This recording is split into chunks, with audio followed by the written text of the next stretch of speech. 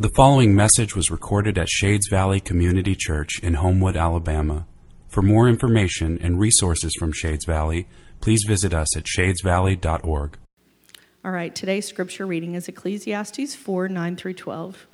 2 are better than 1, because they have a good reward for their toil. For if they fall, one will lift up his fellow. But woe to him who is alone when he falls and has not another to lift him up. Again, if two lie together, they keep warm, but how can one keep warm alone? And though a man might prevail against one who is alone, two will withstand him. A threefold cord is not quickly broken. This is the word of the Lord. All right, so as Park said, I'm Grant Primo. I'm supposed to pray first. Let me do that real quick. That's a good idea. Jesus, please, Lord, please let your words come out. And Lord, I pray that if I say anything that is not of you, that it would just fall on deaf ears. And Lord, that you would open our hearts to receive from you this morning. In Jesus' name, amen. Okay, so like Park said, Jonathan is sick and he has COVID. I think some of you probably know COVID causes mental fogginess. And he, I think, has a touch of that. He's forgetting the last time he asked me to come up here and speak, I quoted rap lyrics from Notorious B.I.G. So COVID fogginess is serious, and I guess all I can say this time is to quote Sean Carter, a.k.a. Jay-Z, I can't leave the game alone, the game need me. So there must be a 3-strike system or something. I'm going to make the most of it while I can. Seriously, though, I was praying in the last 48 hours I had to prepare about what God wanted me to say. And it was probably a good thing that I didn't have time to try to think up something on my own, because all I could do is pray and say, God, what is it that you want me to say this morning? And I kept coming back to the same thing, and that is community. And specifically, why community is so important to the body of the church, why we are better together. We live in a very individualistic society, right? I'm always being pulled like the tide towards self-dependence, towards really probably selfishness, towards trying to arrange my life so I don't really need to be intertwined with other people, because it's kind of hard to be in community. Right? It's a lot easier to arrange your life so you can kind of make it easy on yourself and not have to deal with other people. And I think sometimes that even creeps into the way that we practice Christianity. You know, why bother engaging with a body of believers when you can listen to podcasts of the best preachers in the world and listen to the most gifted musicians sing worship songs and follow Christian influencers on Instagram? You know, there's nothing inherently wrong with any of those things. Well, no offense to Christian social media influencers. But actually, yes, offense to Christian media, social media influencers. There is something wrong with that. But there's nothing wrong with listening to, sermons or worship music online, but it's just not a good substitute for the real thing, right? It's like junk food. The difference between junk food and a good, healthy meal, junk food is convenient. It usually has lots of sugar or MSG or whatever that makes it taste really good in it, so you get this immediate gratification. But you can't live on junk food. It's not going to sustain you. If you only eat junk food, you're not going to be healthy. And eating good, healthy meals takes work. It's not always easy. I've learned as like a parent and an adult, you have to figure out what to eat. That's like half the battle right there. But it takes work, but ultimately it's going to lead to a healthier life. And I think living in community in our Christian life is the same way. It takes a little work, but ultimately it's going to lead to a healthier life. Christianity is not meant to be a solo activity. Sprinkled throughout the New Testament, there's over 4 times where we see these one another passages to give us instruction to live with one another. We are to encourage one another, Hebrews 3:13. We're to forgive one another in Colossians 3:13, love one another in John 13:34, and the list goes on. In John 7:20 through 23, Jesus prays that all believers might be perfectly one, not individually perfect, but perfectly one together in unity.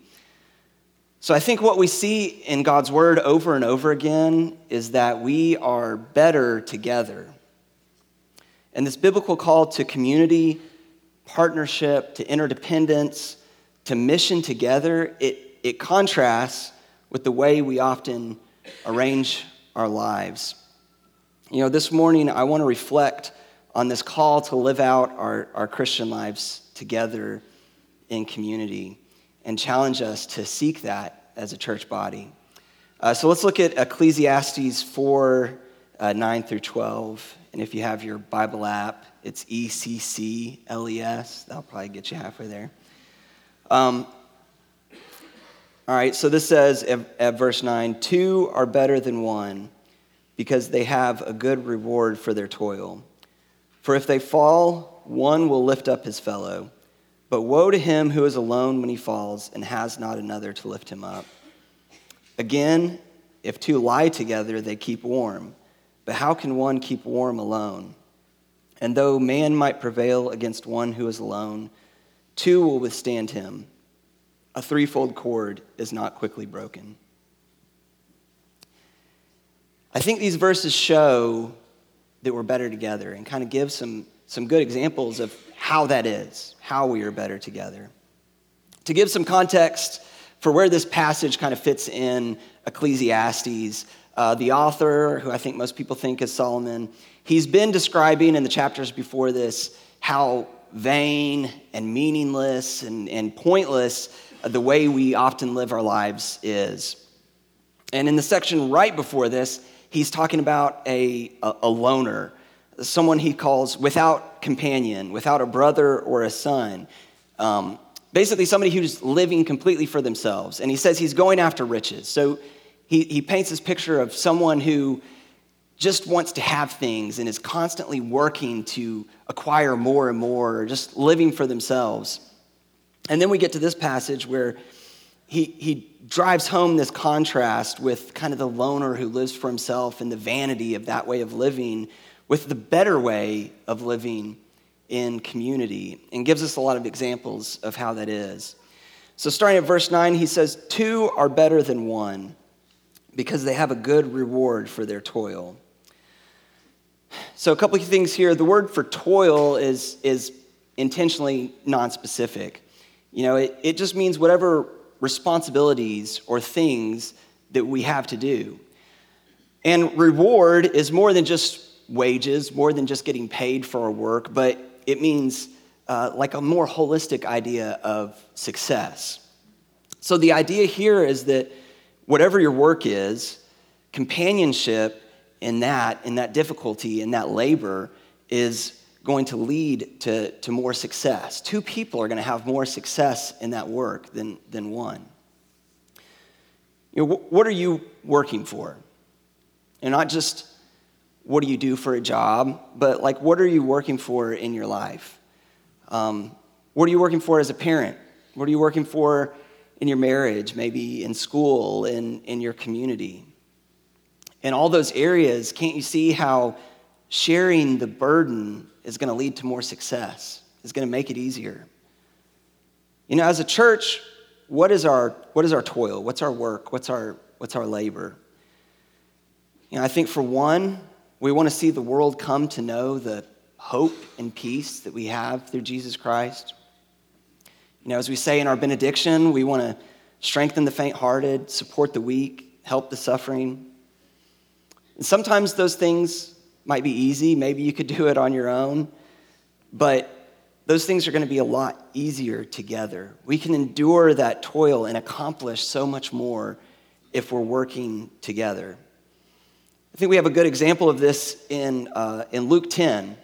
Jesus is sending out disciples ahead of him to every town and place that he's going to go. And it says that he sent out 72 people in groups of 2. So if my math is right, I think that's 36 places that they went to. Now, Jesus could have said, all right, we're going to be super efficient. We got 72 people. Y'all all go to 72 different towns. We'll reach twice as many people. But instead, he saw that we're better together. He sent them in groups of 2, and he only reached half the amount of people, but they had partners. They were working together.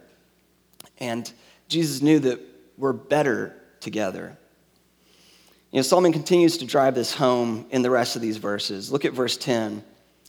It says, "For if they fall, one will lift up his fellow, but woe to him who is alone when he falls and has not another to lift him up." So the metaphor he's making here is falling like a pit or a ditch, which I guess happened a lot in Solomon's time. I can't say I've ever fallen into a pit before, but I have been stuck a lot of times. When my kids were younger, I used to get stuck all the time, like holding a sleeping baby. Yeah, I don't know if you have kids or if you can remember back when you had kids, you probably recognize this. You have a fussy baby who you're trying to get to go to sleep, and you're like rocking them, and it's been hours.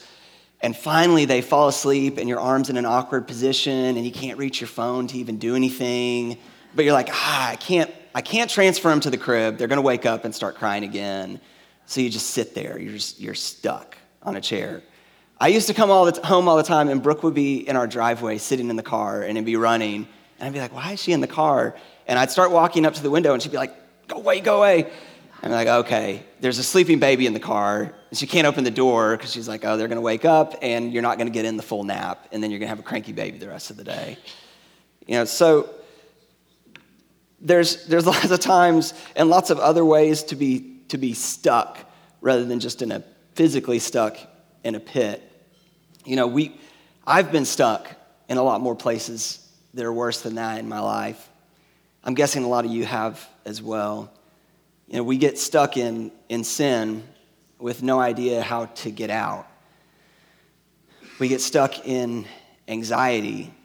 We get stuck in depression, and all hope seems lost by ourselves.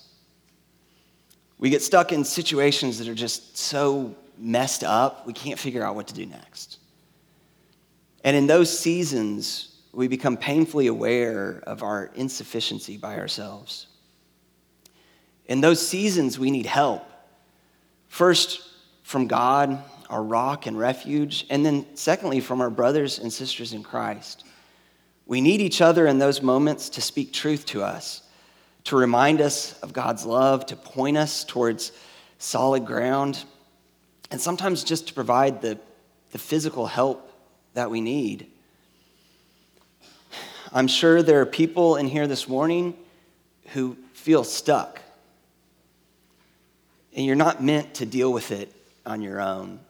You know, we need each other to get unstuck. Don't feel like you have to be the one to climb out of the pit. You know, we need to rely on each other and help each other.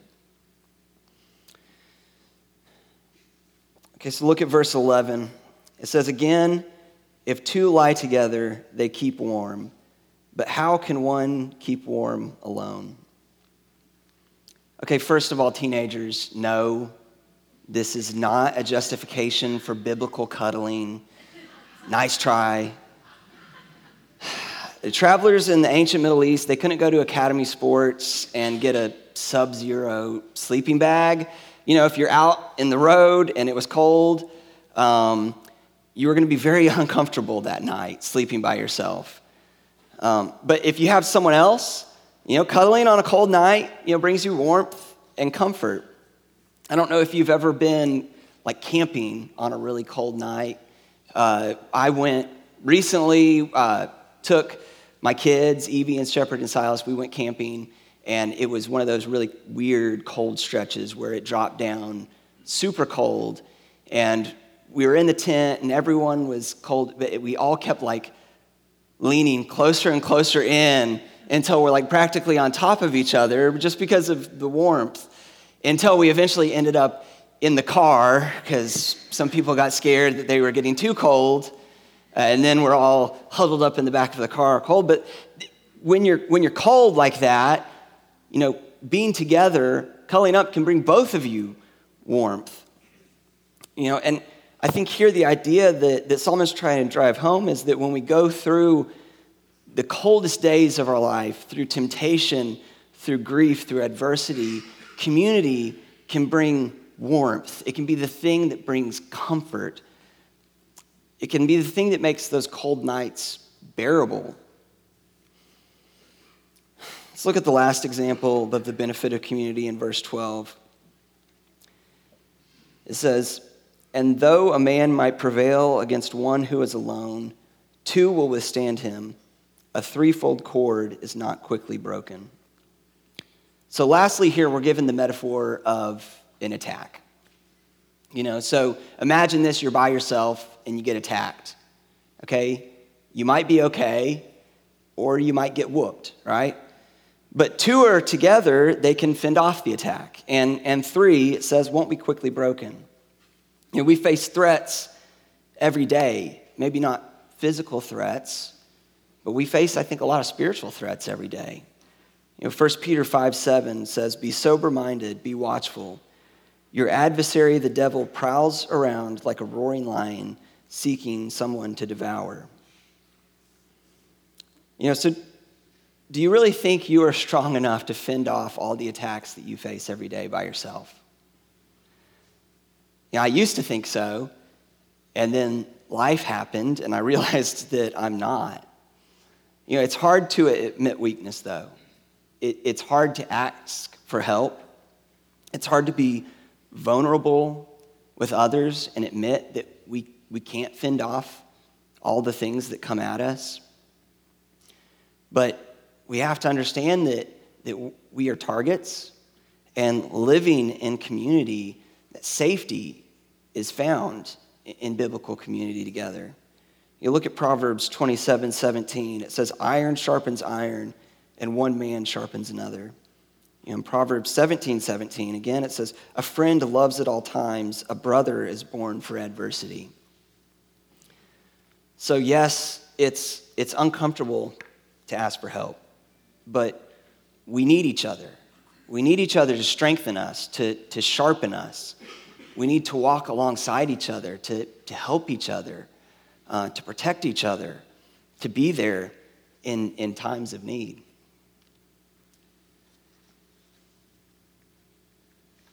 Can I just be vulnerable for a moment? I am really scared of parenting my kids when they get to be teenagers. The world is a lot different than it was when I was a kid, I had a flip phone that had Snake on it. The worst thing I could do is play Snake when I'm supposed to be in class. But even if I can keep my boys from having internet phones, I know their friends are going to have them. There's nothing I can do. I feel like there's nothing I can do. They are going to be around people who are going to have devices in their pockets with access to the most explicit pornography in the world on them, and little half-developed brains who don't know what they're doing.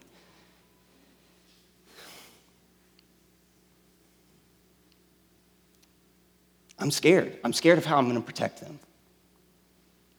I need you. I need other dads who have been through that before to help me. I need other dads who are going through that at the same time to walk beside me and give me ideas to help me, just to be a sounding board. With my daughter, who's only 11, she already, I hear her friends tell her things like, "Oh, your parents are so cruel. They're oppressing you by not letting you watch this show that I get to watch." And not only that, but they're like, "You have the right to do it. It's your body, your choice." I need other adults in the church to know her. I need other voices who can speak to her, to not be me, saying truth, saying wisdom to her. I need people like Sarah and Alec Hirsch to be cooler than I am and say things that are true and invest in her so that she might hear the truth.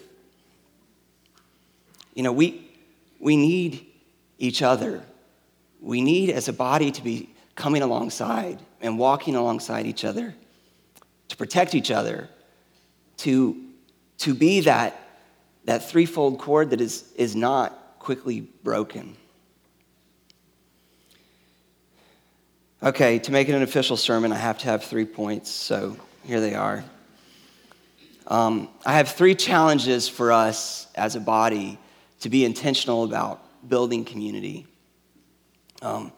Number 1, don't forget the benefits of community. It's so much easier to go at it alone. It's easy to drop into church, to walk out without really engaging. It's hard to take steps to build community. It can be messy and awkward to try to do the things it takes to build relationships. And when we're tempted to take the easy way out and leave these kind of solo lives, I think we need to remember all the benefits that community provides. You know, we've seen just in these verses that you can accomplish more and have more success. You can help get unstuck. You can find comfort. You can resist attack, all through living in this biblical community together. But if that's not enough for you, I saw this study from a little place called Harvard University. Ever heard of it? The Harvard study of adult development is the longest running study on happiness. Brooke, who's in grad school, tells me it's a longitudinal study, which sounds very official. So this project has followed 724 people since they were teenagers in 1938. And over the years, the researchers collected all kinds of health information and behavioral information. Every 2 years, they would do these surveys where they not only asked these 724 people, but also their families, their kids, other family members, about their mental and emotional wellness. And they found that specific behaviors were linked with increased levels of happiness. Okay, this is going to shock you. They found the thing that is the most strongly associated with living a happy life is having close relationships. Apparently, the genius brains at Harvard hadn't read Ecclesiastes yet. They had to conduct the world's longest running study to figure that out. But they came to the same conclusion, right? That we're better together, that we need each other, that when we live in community, we live happier lives. You know, so please don't forget the benefits that living in community provides when you're tempted to take the easy way out and go it alone. You know, number 2, don't forget that community extends from the oldest to the youngest. I think the familiar story of Jesus welcoming the children paints a beautiful example for us in fostering, I think, the kind of cross-generational community that we should be trying to create.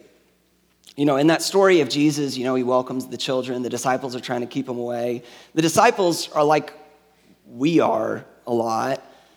They're like, you know, get those dang kids out of here. Go turn on some Veggie Tales. Adults are trying to talk. But we're missing out if we only live in community with people our own age. You know, there's so many benefits to cross-generational community. There's so many benefits for us adults of having kids around. You know, kids skip. Levi Weldon was skipping when he was walking around during the service today. Kids skip. Adults don't skip, you know? It's wild. You get to a certain age, like 8 or 9, and you're skipping, and that's just it. You might live another 90 years, and you never skip again. But skipping is like walking with joy. And for me, just watching Levi skip, it just makes you a little happy, you know? People talk about a runner's high, but nobody knows how many miles you have to run to get that high. No one's ever done it yet. But skipping, it's like instant joy. You're instantly happy, and kids skip all the time. Could you imagine going to the park, and there's just a group of middle-aged men, and, you know, like, hey, bro, you want to skip? And they're like, yeah, let's go. And they're just skipping down the trail. You know, you'd be weirded out, but they'd be grinning ear to ear, full of happiness, and you're grimacing trying to get to your runner's high that never comes. But kids, they do things like that. They just have joy that is infectious. As I told Ashley and John Mark this last week. I was in the preschool class, and I was helping with other kids. And Rigsby Wolski, he was telling me about Three Ninjas. You know that old movie from the 90s, Three Ninjas. He was saying that he had seen Three Ninjas lately.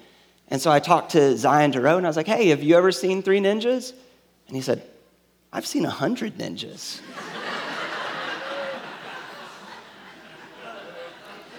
I mean, that's a better joke than any adult could come up with, right? Like, kids are happy. I think we need that infectious joy that they bring. I'm glad that we are a church that welcomes kids into worship, even though we occasionally get hit in the back of the head with a flag. It's good for us to create space to be with one another. We need kids to teach us stodgy adults the innocence and the joy that they have. We need the more senior folks to pass wisdom along to us. I think it's important that our community extends across generations, and so let's not forget to foster community from the oldest to the youngest. And lastly, number 3, don't miss out on easy opportunities for community. Jonathan and Brad, they didn't tell me, like, go out and pitch for community groups. I think actually today in the bulletin there is a list of the community groups. I swear I didn't know that was going to be in there.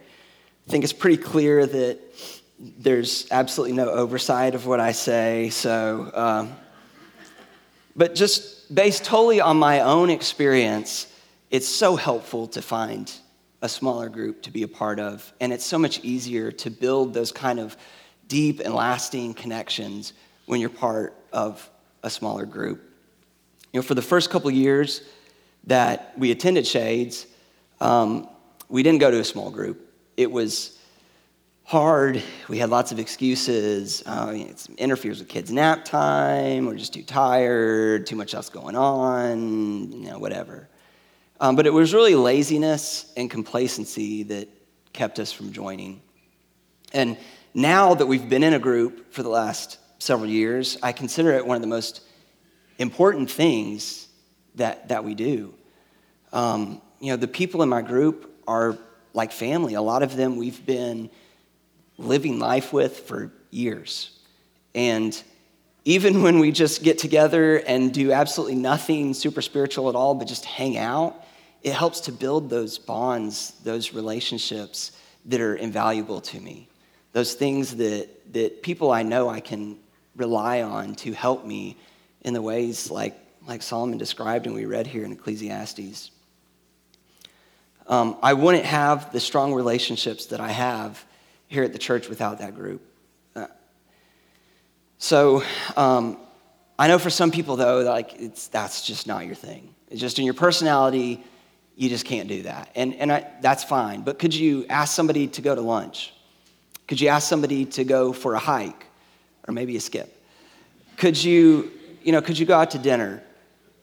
Bill Ferris told me on Friday that his goal is to make dinner and bring it to every single person in Shades. So, Bill, I'm volunteering you. If you don't have somebody to eat dinner with, Bill will go eat dinner with you. Sorry, Bill. But find ways to get into smaller situations where you have smaller groups of people where you can really dig in and build relationships. Okay, that's it. We need each other. Let's do this together. COVID, the lockdowns really made this more acute for me. I don't think I realized before then how important community is, even in the simple things. Like being in worship and hearing other voices. Hearing Joshua Kaler, I don't know if he's here, but hearing Joshua Kaler sing, man, there's nothing like that. There's nothing like being in community and praising and worshiping with other believers. It can be so hard sometimes when the world seems so lonely and so hostile towards what you believe, but to be together and to hear other voices worshiping can be just a balm for your soul to encourage you and lift you up. So we're going to go into a time of worship and communion now, and try to listen for those voices of those around you singing. And I'm going to ask you to do something that a lot of people are not going to like. And if you can't do it, okay, that's fine. But if you can, ask somebody to go and take communion with you.